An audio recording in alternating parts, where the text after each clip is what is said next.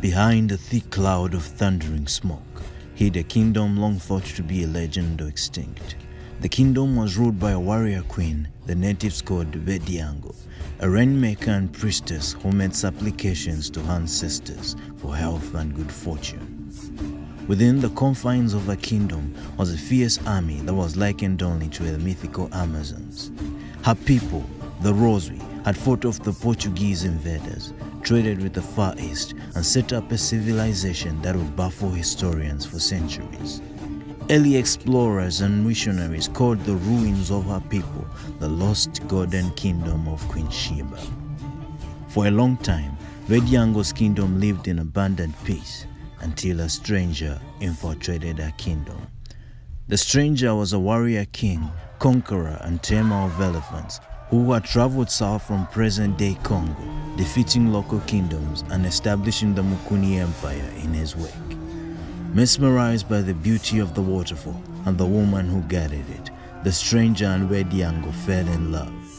They both made a covenant to co-rule the kingdom together as king and queen. To this day, the kingdom has two rulers. She then proceeded to bestow upon him the title, Lion King, as was the custom of her people.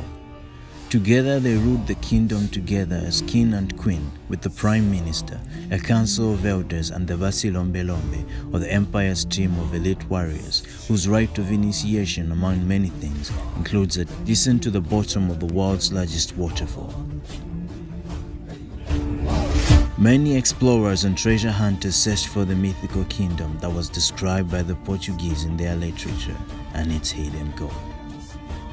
In November of 1855, a Scottish missionary and explorer, whom the locals named Munali, or Dr. David Livingstone, became the first to set eyes on the mythical kingdom. Although he wasn't allowed into the palace, he nicknamed the waterfall after his beloved Queen of England, Victoria, describing what he saw in his diaries.